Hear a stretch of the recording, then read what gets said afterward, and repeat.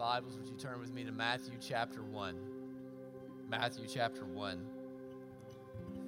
We're going to spend 2 weeks in some maybe what seems like strange verses for you, the genealogy of Jesus, but I think it's going to be good. Because Jesus has a story, right? Matthew chapter 1, let's read verse 1 through verse 17 together, and we'll be right back here next week. It says, the book of the genealogy of Jesus Christ, the son of David, the son of Abraham. Abraham was the father of Isaac, and Isaac the father of Jacob, and Jacob the father of Judah and his brothers, and Judah the father of Perez and Zerah by Tamar, and Perez the father of Hezron, and Hezron the father of Ram, and Ram the father of Amminadab, and Amminadab the father of Nahshon, and Nahshon the father of Salmon, and Salmon the father of Boaz by Rahab, and Boaz the father of Obed by Ruth, and Obed the father of Jesse, and Jesse the father of David the king. And David was the father of Solomon by the wife of Uriah, and Solomon the father of Rehoboam, and Rehoboam the father of Abijah, and Abijah the father of Asaph, and Asaph the father of Jehoshaphat, and Jehoshaphat the father of Joram, and Joram the father of Uzziah, and Uzziah the father of Jotham, and Jotham the father of Ahaz, and Ahaz the father of Hezekiah, and Hezekiah the father of Manasseh, and Manasseh the father of Amos, and Amos the father of Josiah, and Josiah the father of Jeconiah and his brothers at the time of the deportation to Babylon. And after the deportation to Babylon, Jeconiah was the father of Shealtiel, and Shealtiel the father of Zerubbabel, and Zerubbabel the father of Abiud, and Abiud the father of Eliakim, and Eliakim the father of Azor, and Azor the father of Zadok, and Zadok the father of Achim, and Achim the father of Eliud, and Eliud the father of Eleazar, and Eleazar the father of Matthan, and Matthan the father of Jacob, and Jacob the father of Joseph, the husband of Mary, of whom Jesus was born, who is called Christ. So all the generations from Abraham to David were 14 generations, and from David to the deportation to Babylon, 14 generations, and from the deportation to Babylon to the Christ, 14 generations. Let's pray to the Lord together. Heavenly Father, what a humbling realization it is to realize that we are in the presence of the great I am. Lord, I think through my week, and to be honest, it has not been a good one. I have lost my cool more than one time. I have had many opportunities to display faith and have shown unbelief in virtually every single one of them. I've sinned. I have rebelled. I have defied. I have frustrated. I have robbed you of glory. And now I am aware that I'm in your presence. Father, I know that I don't stand alone, and feeling just the fullness of my weakness in your presence, the total need for your scandalous grace in my life so that I might be able to do anything of any consequence for anyone. And so, Father, my prayer is that today we would taste your grace new. That, God, we would walk in the realization of your presence before us, but even more so with the awareness that we have been covered with the righteousness of Jesus. That we can approach your throne boldly because we do not come on our own accord. We come through Christ who has been raised up for us.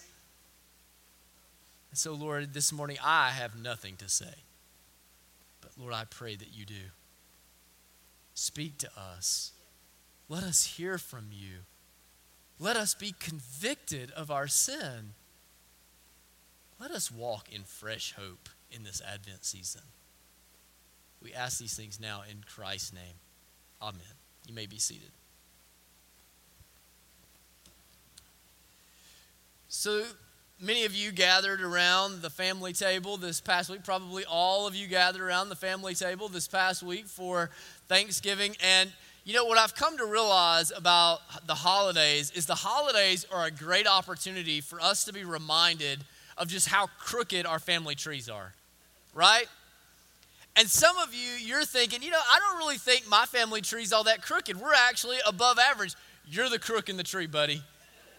You're the crook in the tree if that's what you think. I was really reminded about this earlier this week. It's also a time when we begin telling family stories and kind of talking about our ancestors and all those kinds of things. And this past week, I got to go to lunch with Josh Hale. He's a new member of our church family. And what we've realized is that we're actually related by distance. My great-grandfather and his grandfather were brothers. And so I've learned that he's done like all this Ancestry.com background and researched our family history. I've never done that. I've always been afraid of what I would find out. And he's kind of justifying my excuse. So we were at lunch this past week, and we were talking about the family history and some of the research that he had done. And we have Creek Indian ancestry on my dad's side of the family. And I'd always heard that. And so I asked him if he had seen anything about that. And he said, yeah, it actually comes up a couple of different times. But where it all started was it boiled down to one of two men. And the records were not great, but he knew it was one of two Creek Indian men. And he had to make a decision and figure out which one it was through investigation. The first man, which he thought it was a man who was apparently a tribal chief. And so he actually negotiated on behalf of the tribe with the English settlers at the time and was a famed warrior. And I thought, man, now that's what I'm talking about. You know what I'm saying? Like, that's what I want in my heritage. I want warrior, Creek Indian chief. Like, that would be pretty awesome to say. But he said, turned out that's not the guy. Turned out it's not the guy. There was one other guy that they had the same name. It turns out it was him. And this particular guy was preparing to go and to be a warrior in battle as well. But before he went into battle, he went to see the old tribal witch doctor. And while he was there visiting with the tribal witch doctor, the witch doctor cast a spell upon him, which apparently was supposed to render him invisible for battle. And so this yokel decides not to test out whether or not he's actually invisible, but to run headlong at the front lines in battle, assuming his invisibility, and he is immediately struck down. And I thought, that's my people. That's my people. And it doesn't even get any better on my mother's side. We were telling these stories at Thanksgiving last year or the year before on my mother's side. And we have a family historian on that side of the family. He had sent out all this information. And what we found out is like my great-great-grandmother on her side was a madam at a brothel in Piedmont. That's my people. And you know what's funny is probably for most of us, if we went back in our family trees, those are the kinds of discoveries that we make, right? That the tree is not quite as straight as we wish that it was. And in fact, probably our great-grandkids and great-great-grandkids are going to look back to us in this generation and think, goodness gracious alive, that's my people, right? And what's extraordinary is that in the Bible, what we have the family tree of Jesus. And in the family tree of Jesus, what we find out is that Jesus' family tree is just as crooked as my family tree. And that is the upset of all upsets, right?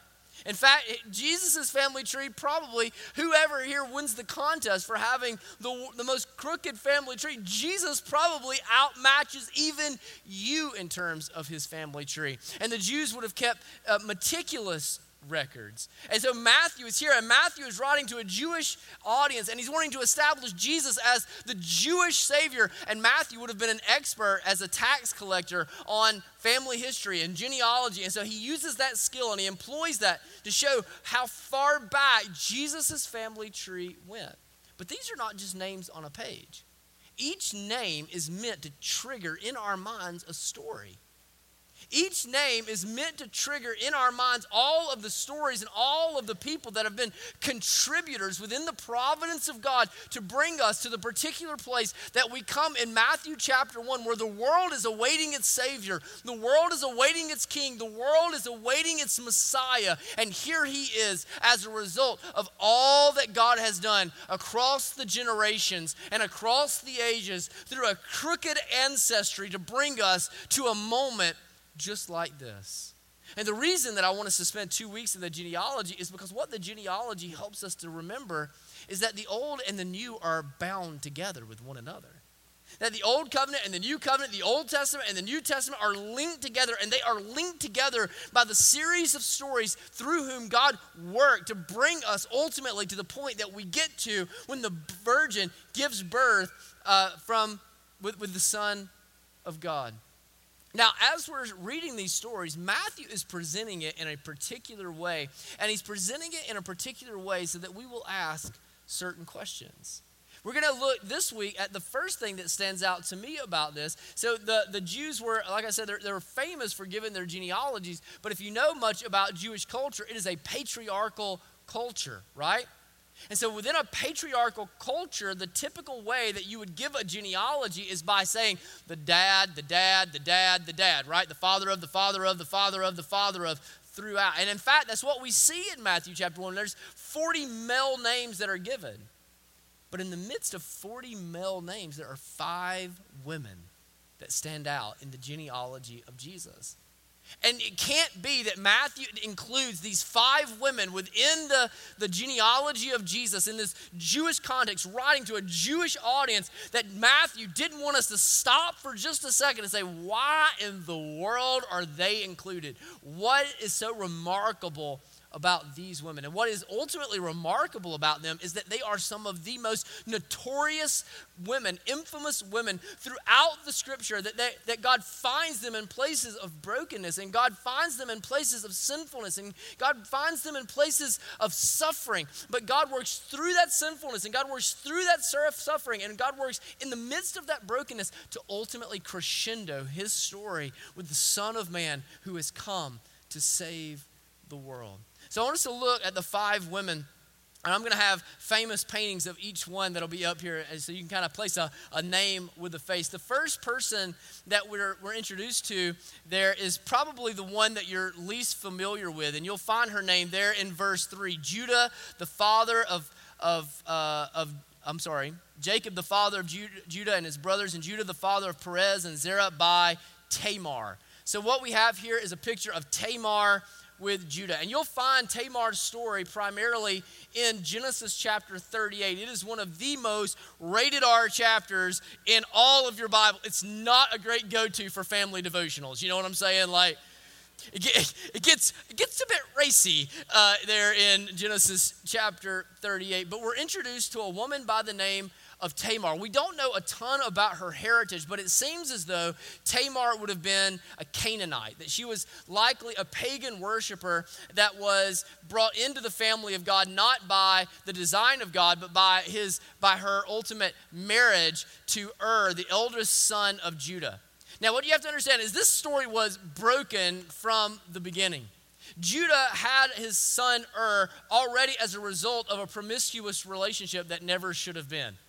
And goes and he marries this woman named Tamar. And it says that her as a young bride is married to this young man, but the young man does evil in the eyes of the Lord, and the Lord strikes down Well, Judah had a second son. He had a second son by the name of Onan. And Onan is given by Judah to Tamar in marriage so that he could conceive a son with Tamar to preserve name for the generations that were to come. But Onan is bitter over his brother's death, apparently, and he refuses to conceive a son with Judah, an act that the Bible says God views as an abomination, something that is unjust toward Tamar, something that is evil toward Tamar, and God strikes down Onan as a result of his injustice and his mistreatment of Tamar. Well, Judah at this point, he's thinking that this woman must be one of the Clintons because everybody she's friends with just disappears. You know what I'm saying? Y'all like that, didn't you? I came up with that this morning. I thought you would like that.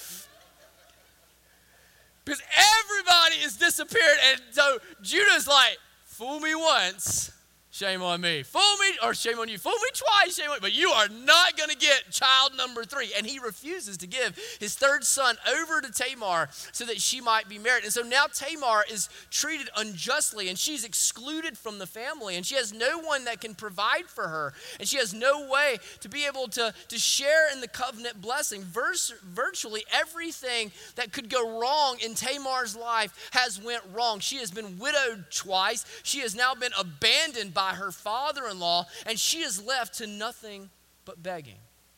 Well, Judah decides he's going to go on a journey to Timnah, and his promiscuous ways flare up again. And on his journey to Timnah, he decides that he's going to find himself a cultic temple prostitute.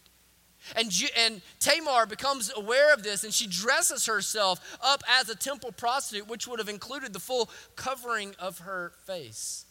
And she goes and she encounters Judah in his pursuit of soliciting a temple prostitute. And he ends up soliciting her, but he has no means by which to pay him. And so he takes his ring and his cloak and some other things, and he gives them over to her and continues on his way, saying that he will send something to pay later. He sends, but she takes off the disguise, and no one can find the cultic prostitute. And they say there's not been one around, and so he's unable to pay. But turns out that through this encounter, Tamar becomes pregnant. Word begins to spread throughout all of the community, as words do. These were small communities, and these were communities that were largely built on a common ethic, a common morality. And word begins to spread that the daughter-in-law of Judah, the proud patriarch of Israel, has come up pregnant. And Judah's response? Burn her to the ground. Burn her to the ground. Tamar hears of these things, and she takes the personal belongings that Judah had given to pay her for her solicitation, for her promiscuity, and she has them sent over to Judah. And she says, Judah, it is by the man who left me these, the man who has given me this, that I have become pregnant. And Judah shreds his clothes and says, woe is me, this woman is more righteous than I am. And she conceives a son, twin sons, Zerah and Perez.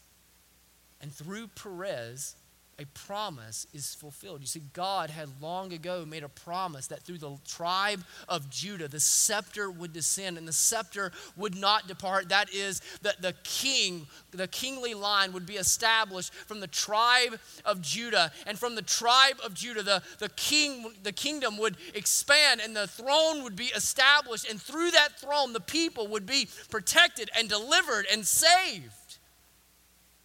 And who is it? Who is it that God uses to mother this line?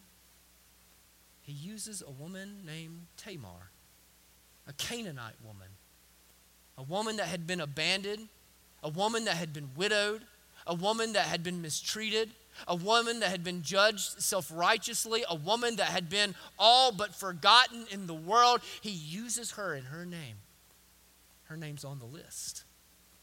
The second woman that we see is a woman that you're probably more familiar with. You read about her story in Joshua chapter 2. It's the woman named Rahab. Rahab was also a Canaanite like Tamar, and there's a theme I want you to hold on to there. But she also was a Canaanite like Tamar, and she lived there in the city of Jericho. And so the people of God are coming, and God is giving them over the promised land, that they might come and take down the walls of Jericho and inhabit the land of promise that God has given to them. And you'll remember that God's people send in 2 spies ahead of them to go and to scout out the land, to see exactly what's happening there in Jericho before the great battle. And the 2 spies end up on the run from people that are pursuing them and become aware of them. And they land at the tavern that is operated by a woman named Rahab, who is herself a prostitute. Are you seeing the theme here? A prostitute.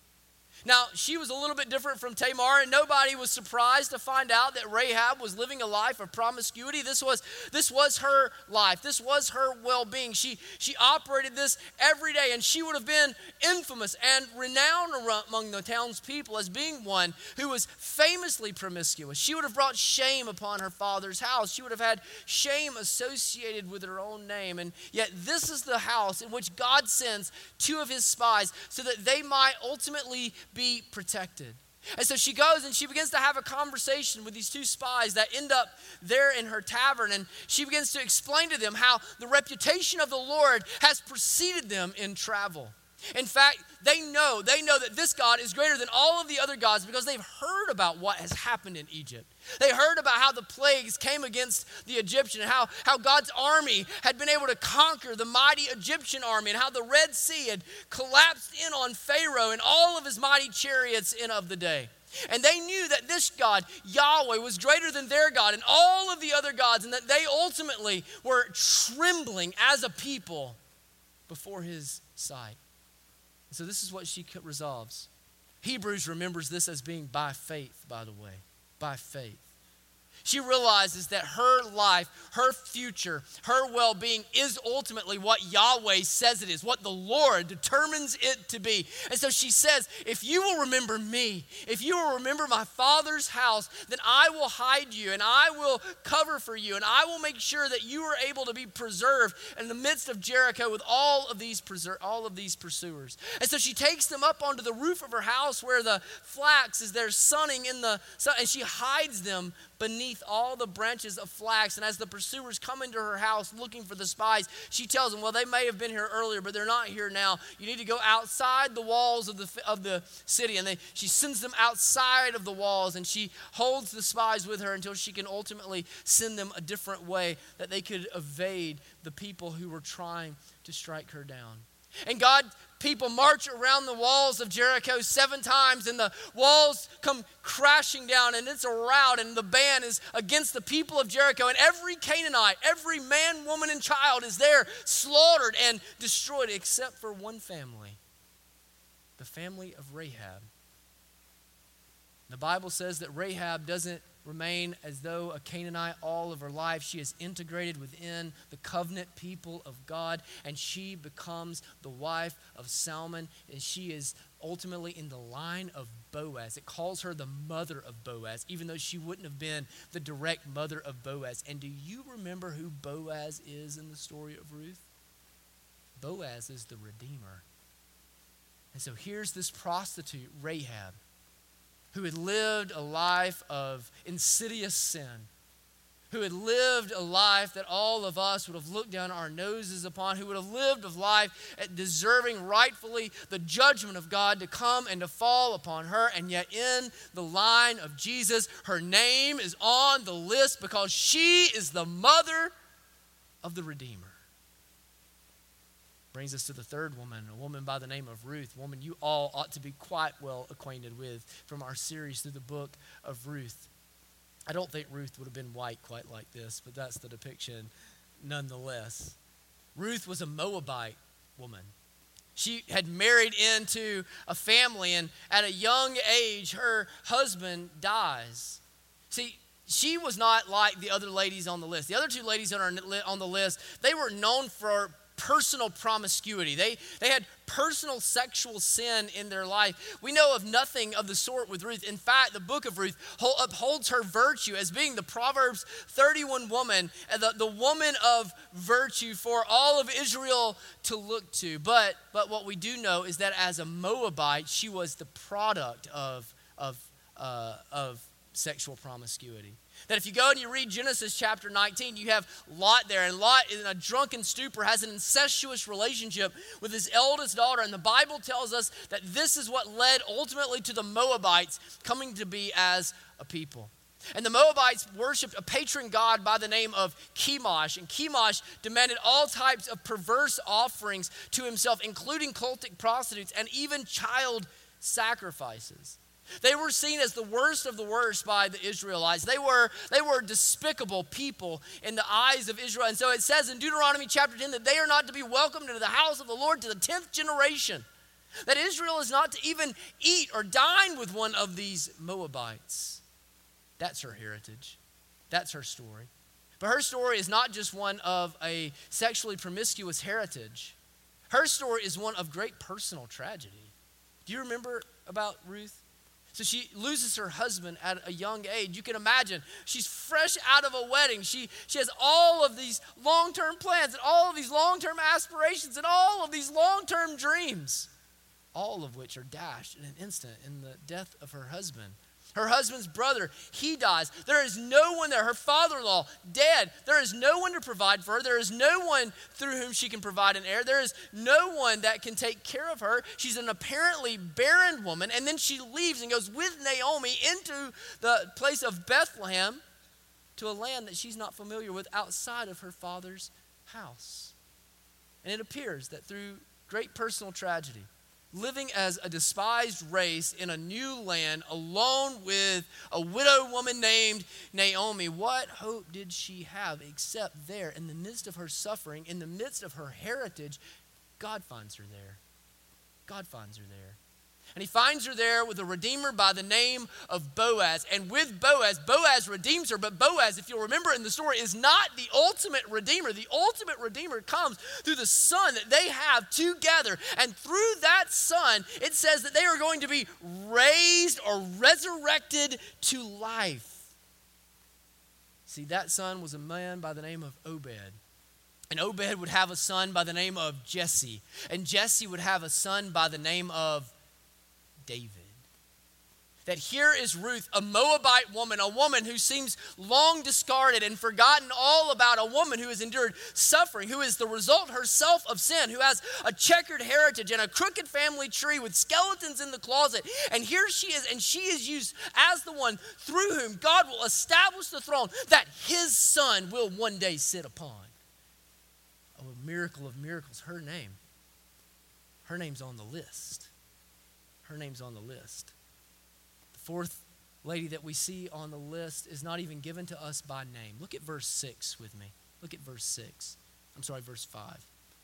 And Salmon, the father of Ruth, and Obed, the father of Jesse, and Jesse, the father of David the king. And David was the father of Solomon, and here she is, by the wife of Uriah. Her name's not even given. As a matter of fact, her name is so associated with scandal. When I looked for a picture, I could hardly find one that was appropriate for me to even be able to show in the service this morning. And the thing is she is not even mentioned by name because it is given about Uriah so that we can see that this isn't just a scandal. This is the scandal of all scandals. This is Watergate. This is Monica Lewinsky. And she's right in the middle of it, and she has nothing to do with any of it. None of it was even her fault. You see, we don't really know exactly if Bathsheba, that's the woman's name. We don't know if she was a Jew or a Hittite. I kind of lean towards she was a Hittite because she was married to whom? Uriah the Hittite, right? But while her husband one day is off battling with the armies of Israel, David is supposed to be there battling right beside him. He is Israel's champion. He is the one that is supposed to lead them forward into battle. But instead, he's there on his rooftop terrace, and he's looking over, and he peers, and he sees what is an apparently beautiful woman. And she is down there, and she is bathing herself. And David is overcome by his lust, and he sends for this woman to come and to be with him. And I want you to think about the implications of what that meant. He was the ultimate authority in all of Israel, and he sends a decree, and she could not refuse it. She could not decline it. She could not turn away. And so she is brought into the bedroom of the king, unwillfully, and abused there. And she is sent home after the king has satisfied his lusts.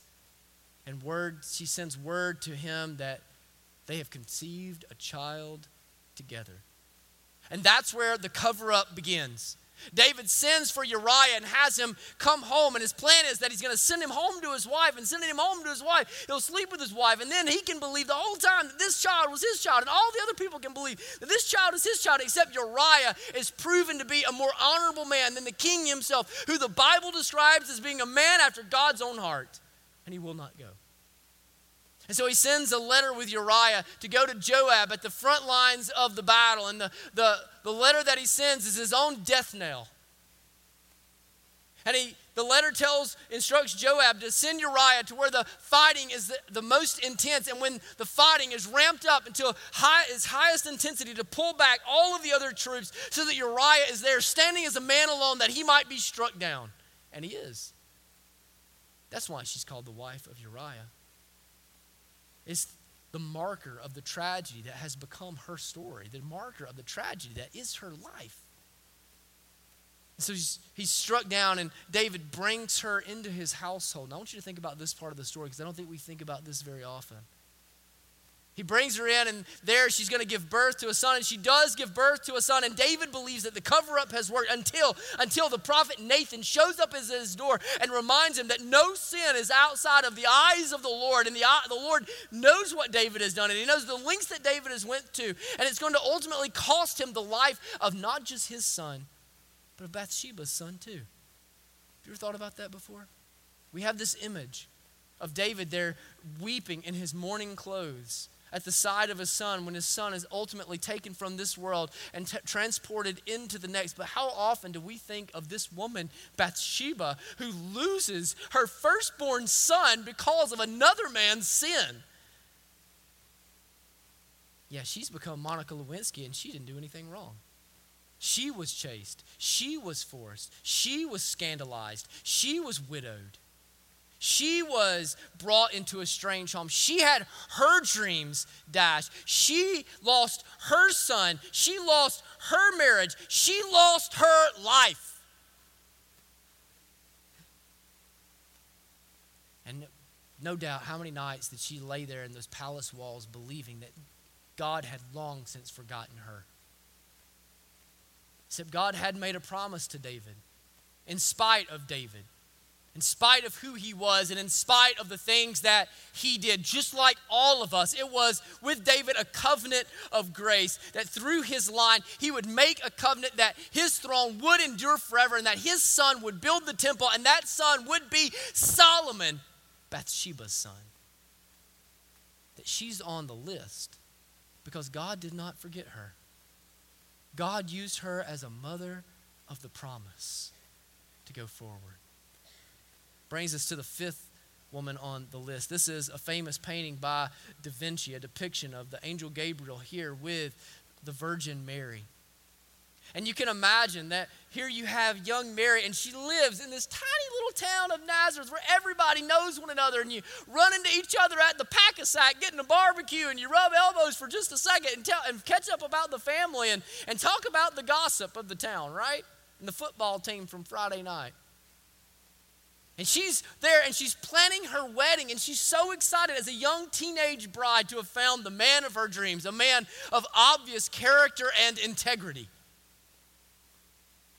Except one day, the angel visits her, doesn't he? And he says, you're going to give birth to the Son of God.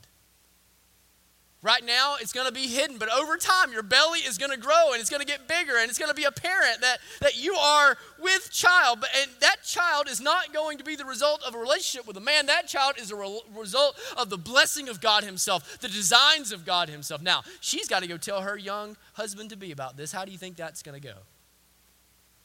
She goes and she tells her husband-to-be, and it says that he is an honorable man, that he could have had her executed as a result of her adultery, but instead he decides and resolves that he's going to divorce her quietly and try to save whatever part of her reputation can be saved, except that an angel of the Lord visits him at the same time. And it's so convincing, and it's such a transformative moment in the life of Joseph that he becomes convinced that he will endure her shame with her. He will endure her scorn with her. She has embarrassed him. She has embarrassed his family, except he knows that it's the Lord, and he will walk with her through all of this. But just because Joseph believed her, do you think everybody else did? No. She had not done anything wrong, but she looks just as sexually promiscuous as Tamar or as Rahab. And when she went into the middle of the pack-a-sack to get a barbecue, you know what everybody was saying, and you know what everybody was thinking, and you know how everybody was talking about her behind her back as her belly grew, and it became apparent that she was with child. Except it didn't matter what everybody else thought. It didn't matter what the story around town was, because she was in God's story. She was in the line of the Savior. Her name is on the list. You see, we have these 5 notorious women that are found here in the list of Jesus, in the story of Jesus. but they are reminders that God writes his story differently than what we expect, the way that we expect him to write it.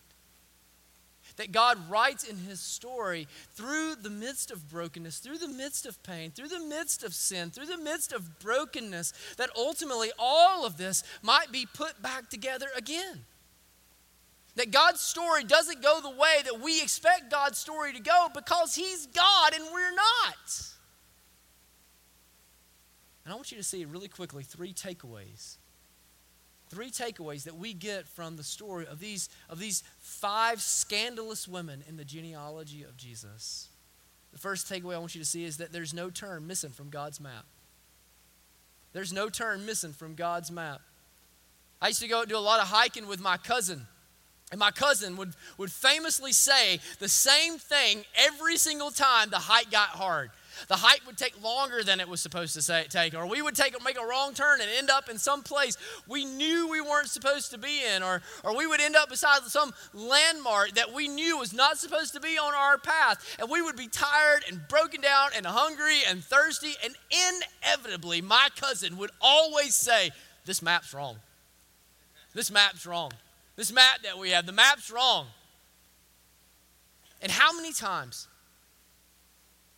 as we walk through our lives do we look up and we're in a place we never thought we would be, doing what we never thought we would do, suffering the way we never thought we would suffer, hurting the way we never thought we would hurt, and we look up at God and we think, "God, the map must be wrong. What in the world is this?" Certainly all five of these women had that experience. You can think through all of the sin in their lives. Think about Tamar. Tamar there, she had been married into what was supposed to be this virtuous family only to be treated like she was disposable. She is violated by her father-in-law and his wives, and then accused and stated that she should be burned to the ground in light of his own self-righteousness. Think about Rahab. How many nights, how many days passed by where she didn't even feel like a human being anymore? Customer after customer after customer.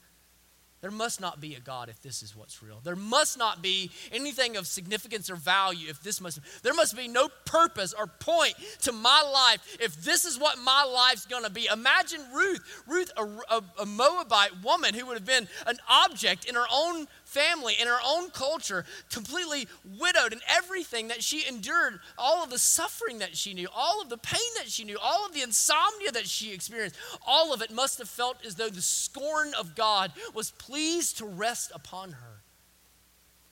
Think about Bathsheba, who I think is the ultimate victim in all of this, who does nothing to bring these things on herself, but finds one abuse, one objectification, one scandalous treatment after another in her life. And this is supposed to be the man who writes the Psalms. This is the man that is supposed to lead us in the worship of this great God they keep talking about. Imagine how teenage Mary must have felt. She heard all those snickers and all those whispers and all those grumbles behind her back that she couldn't help but overhear. It must have felt like God's map was wrong. It must have felt like there were some turns that were missing. It must have felt like maybe they had personally made some decisions that took them off course, that took them away from where God would have for them to be, that has brought brokenness and pain and suffering into their lives. It must be that God's map is wrong, except the genealogy of Jesus, the fact that their lives culminate with this reality that the Christ is the result of 14 generations and then 14 generations and then 14 generations, is the proof and the verification that God has accounted for every step in his map.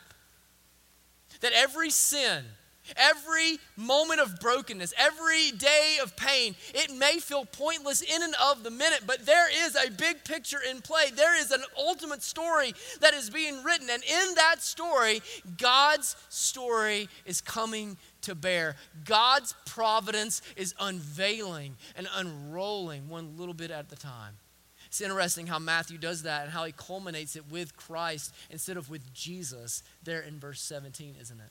He says the product of all of these generations. And we're going to talk about the numbers that are related here. That ultimately leads to this generation of salvation is the resulting of the Christ. Not just of Jesus, but the Christ, which is the Jewish word or the Greek word for Messiah.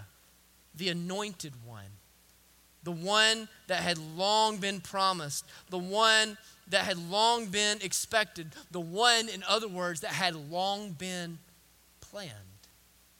You see, we think about Isaiah and what he says about the root of Jesse and how the virgin's going to give birth. And we think about that passage from Micah that I read earlier from Micah chapter 5. And we think about all these Old Testament prophecies and the beautiful picture they paint of us, of a Savior that is yet to be born. But what we fail to realize is that in between all of those promises is a lot of brokenness and a lot of pain and a lot of tears and a lot of sin and a lot of hardship. But not one of them, not one sin, not one painful night, not one tragic abuse, not one moment of excruciating realization in this world is going to take us off path, because God's plan is coming to be, and in his map, he has accounted for every single step. Do you hear the hope that offers to you, brothers and sisters? Do you hear the hope of the Christmas story? The hope of Christ's advent, that he has come. That because Christ has come and confirmed the realization of the promises of God in light of the sinfulness, in light of the brokenness, in light of the painfulness, the hope that each of us have is that this story isn't finished yet. This story isn't finished yet. That in fact, what God is doing in the midst of the brokenness and in the midst of the pain is he is bringing all things together for the good of those who love him, for those who are called according to his purpose. Listen to me. Some of you this morning, you didn't sleep last night. You didn't sleep last night because you got stuff going on in your life.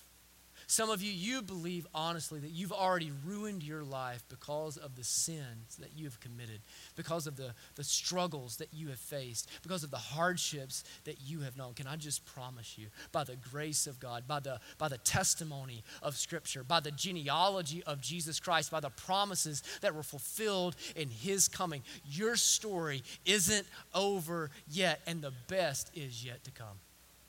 The best is yet to come. The second takeaway that I want you to have this morning is that there's no story God can't change. There's no story that God can't change. Now, one of the purposes of a genealogy and the genealogy of Christ is that it is showing us that Jesus is a real man. That Jesus wasn't just some angel that poofed onto the scene, and Jesus wasn't just some spirit of God that descended that was disembodied. That Jesus was a man because Jesus had a family. Jesus had a heritage. In fact, you could go back and the people that grew up with Jesus and went to school with Jesus and hung out and played touch football with Jesus, they knew who Jesus' family was. It was such that the tax collector, Matthew, he could go and he could find all of the family history of Jesus and be able to tell you, this is his background, this is his daddy, and this is his daddy's daddy, and his daddy's daddy's daddy. They knew the story.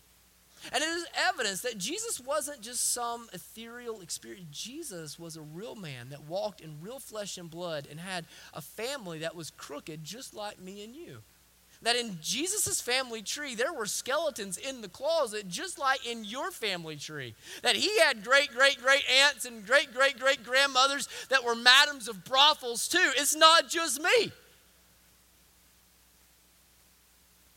That is what Jesus begins to show us by his coming, is that your story doesn't necessarily finish the way that it started, because he's the truth.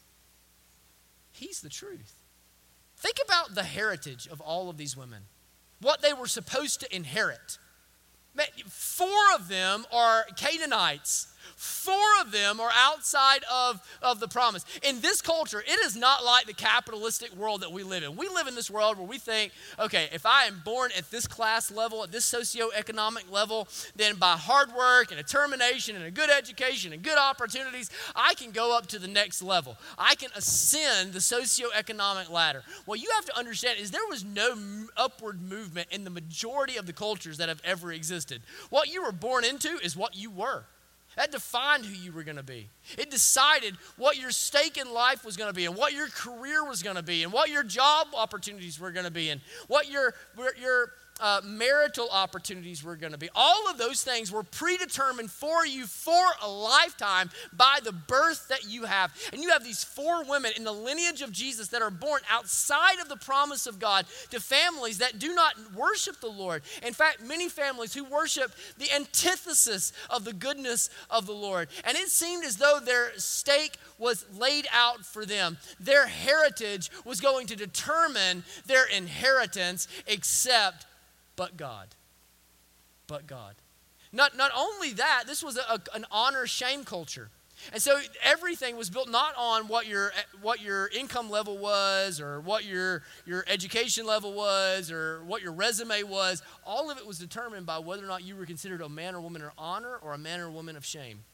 And if you had shame attached to your name was attached to the family name, and that was unerasable. It could not be taken away. It would carry forward from one generation to the next. And so we have 4 of these women born outside of the promise, and we have all 5 of these women who have shame that is now attached to their name. But let me ask you, how is Mary remembered now? How is Rahab remembered now?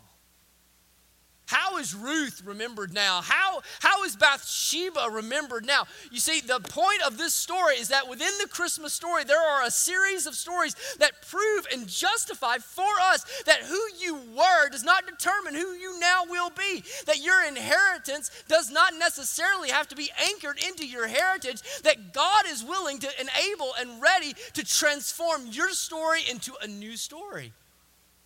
That He's ready, willing, and able, if you will come to Him through Christ, to give you a new inheritance, Christ's inheritance.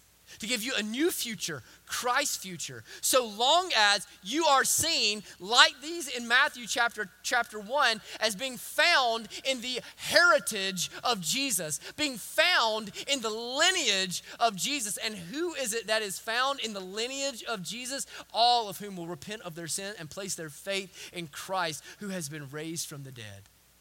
This is what the point of Paul, when he's saying in 2 Corinthians 5:16, listen to what he says. From now on, therefore, we regard. What's another way to say that? We think of or we remember, right? Right now, therefore, we remember no one according to the flesh. That is, according to your last name, according to what your daddy did, according to what you've done in the flesh, according to your worst week, according to the skeletons in your closet, according to the affairs that you've had, according to the taxes that you've cut, according to the money that you've stolen, according to the lies that you've told, according to the divorce that you've got in your background, according to what your kids think of you or don't think of you. That you are no longer regarded by what your ex says about you or what your community says about you or what your former employer says about you. You are no longer remembered according to the flesh. Why? Even though we once regarded Christ according to the flesh, we regard Him thus no longer, because why? He was raised from the dead. Therefore, if anyone is in Christ, in the lineage of Christ, born into the person of Christ, residing in the new temple that is Christ, that gives us access to the Father, He is what? A new creation. You're not just somebody better. You didn't just become a better person. You became a new man. You became a new person. You became a new creation in Christ Jesus. That is, your old story was wiped away and it was made into something new. And you are no longer remembered for who you were. You are no longer remembered for what you've done. You're no longer remembered for what you've thought. You are remembered for what Christ has accomplished for you. Your story has been rewritten, brothers and sisters. Mary is not remembered for what the neighborhood thought. That she was remembered because she gave birth to Jesus. Rahab is not remembered as a prostitute. She is remembered in Hebrews chapter 11 as being a woman by faith that God used to continue His story forward. And let me tell you something. If you will find your identity in Jesus and what Jesus has done, that will be the case for you too. Your story is not over. You want some Advent hope today? You want some Advent hope? It's not too late for you. It's not too late for you. You know why? This story from Matthew chapter 1, It's still in progress, brothers and sisters. It's still in progress. There's not a period at the end of the sentence just yet. There is an era, a new covenant which has been established through Jesus that is the culmination of all of these stories, and that new covenant encompasses my story and it encompasses your story too. That brings us to the last takeaway that I want you to see, and there is no people God won't save. There's no people that God won't save. See, the book of Matthew, we're supposed to understand it, I believe, as being bookended. And we're going to get into this again more next week, but we're supposed to see that it begins the way that it's going to end. And y'all, that's what good preachers do, by the way. Good preachers set you up in the beginning for where you're going to end up in the landing, okay? That's what Matthew is doing. How does Matthew land the plane? He lands it with the marching orders that Jesus gives to his disciples. And what are those marching orders? And Jesus came and said to them, all authority in heaven and on earth has been given to me. Go therefore and make disciples of what? Of all nations, baptizing them in the Father and the Son and the Holy Spirit. How does he set that up on the front end? You have 5 women that are in the story. 4 of them are Gentiles. Now, I want you to think about that. Matthew is writing to a Jewish audience to justify Jesus as the Jewish Savior. And in that lineage, Matthew takes detours around some of the patriarchs to draw out and point out that as a result of a relationship with Gentile women, the Jewish Savior has come into the world. In the Jewish Savior's veins flows Gentile blood. In Jesus' genetic code, there was Gentile DNA. There was Moabite DNA. There was Canaanite DNA flowing through Emmanuel's veins.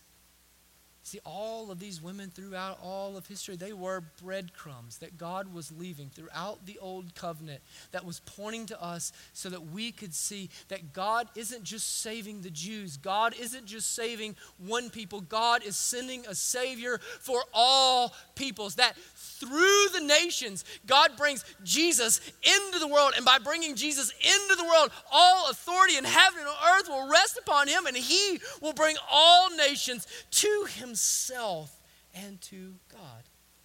That flowing through his veins is the blood of Rahab and the blood of Tamar and the blood of Ruth and the blood of Bathsheba and the blood of Mary. And it is the very blood that flows through his vein, their blood in his arms, that will be poured out and spilled upon that cross that will actually save them and will actually save me. And if that blood can save Tamar, and that blood can transform Rahab, and that blood can give Ruth a new family and a new identity and hope to Bathsheba and salvation to Mary, brothers and sisters, there is no story he can't change, and there is no person that he won't save. He is a Savior for all peoples, of all backgrounds, of all heritages, with all skeletons that are in the closet.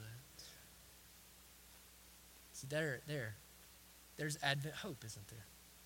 There's Advent hope. Not only is it not too late for you, you're not too far gone. You're not too far outside of the promises. You're not too far from God. Because God, through Christ, has come to you. Let's pray to the Lord together.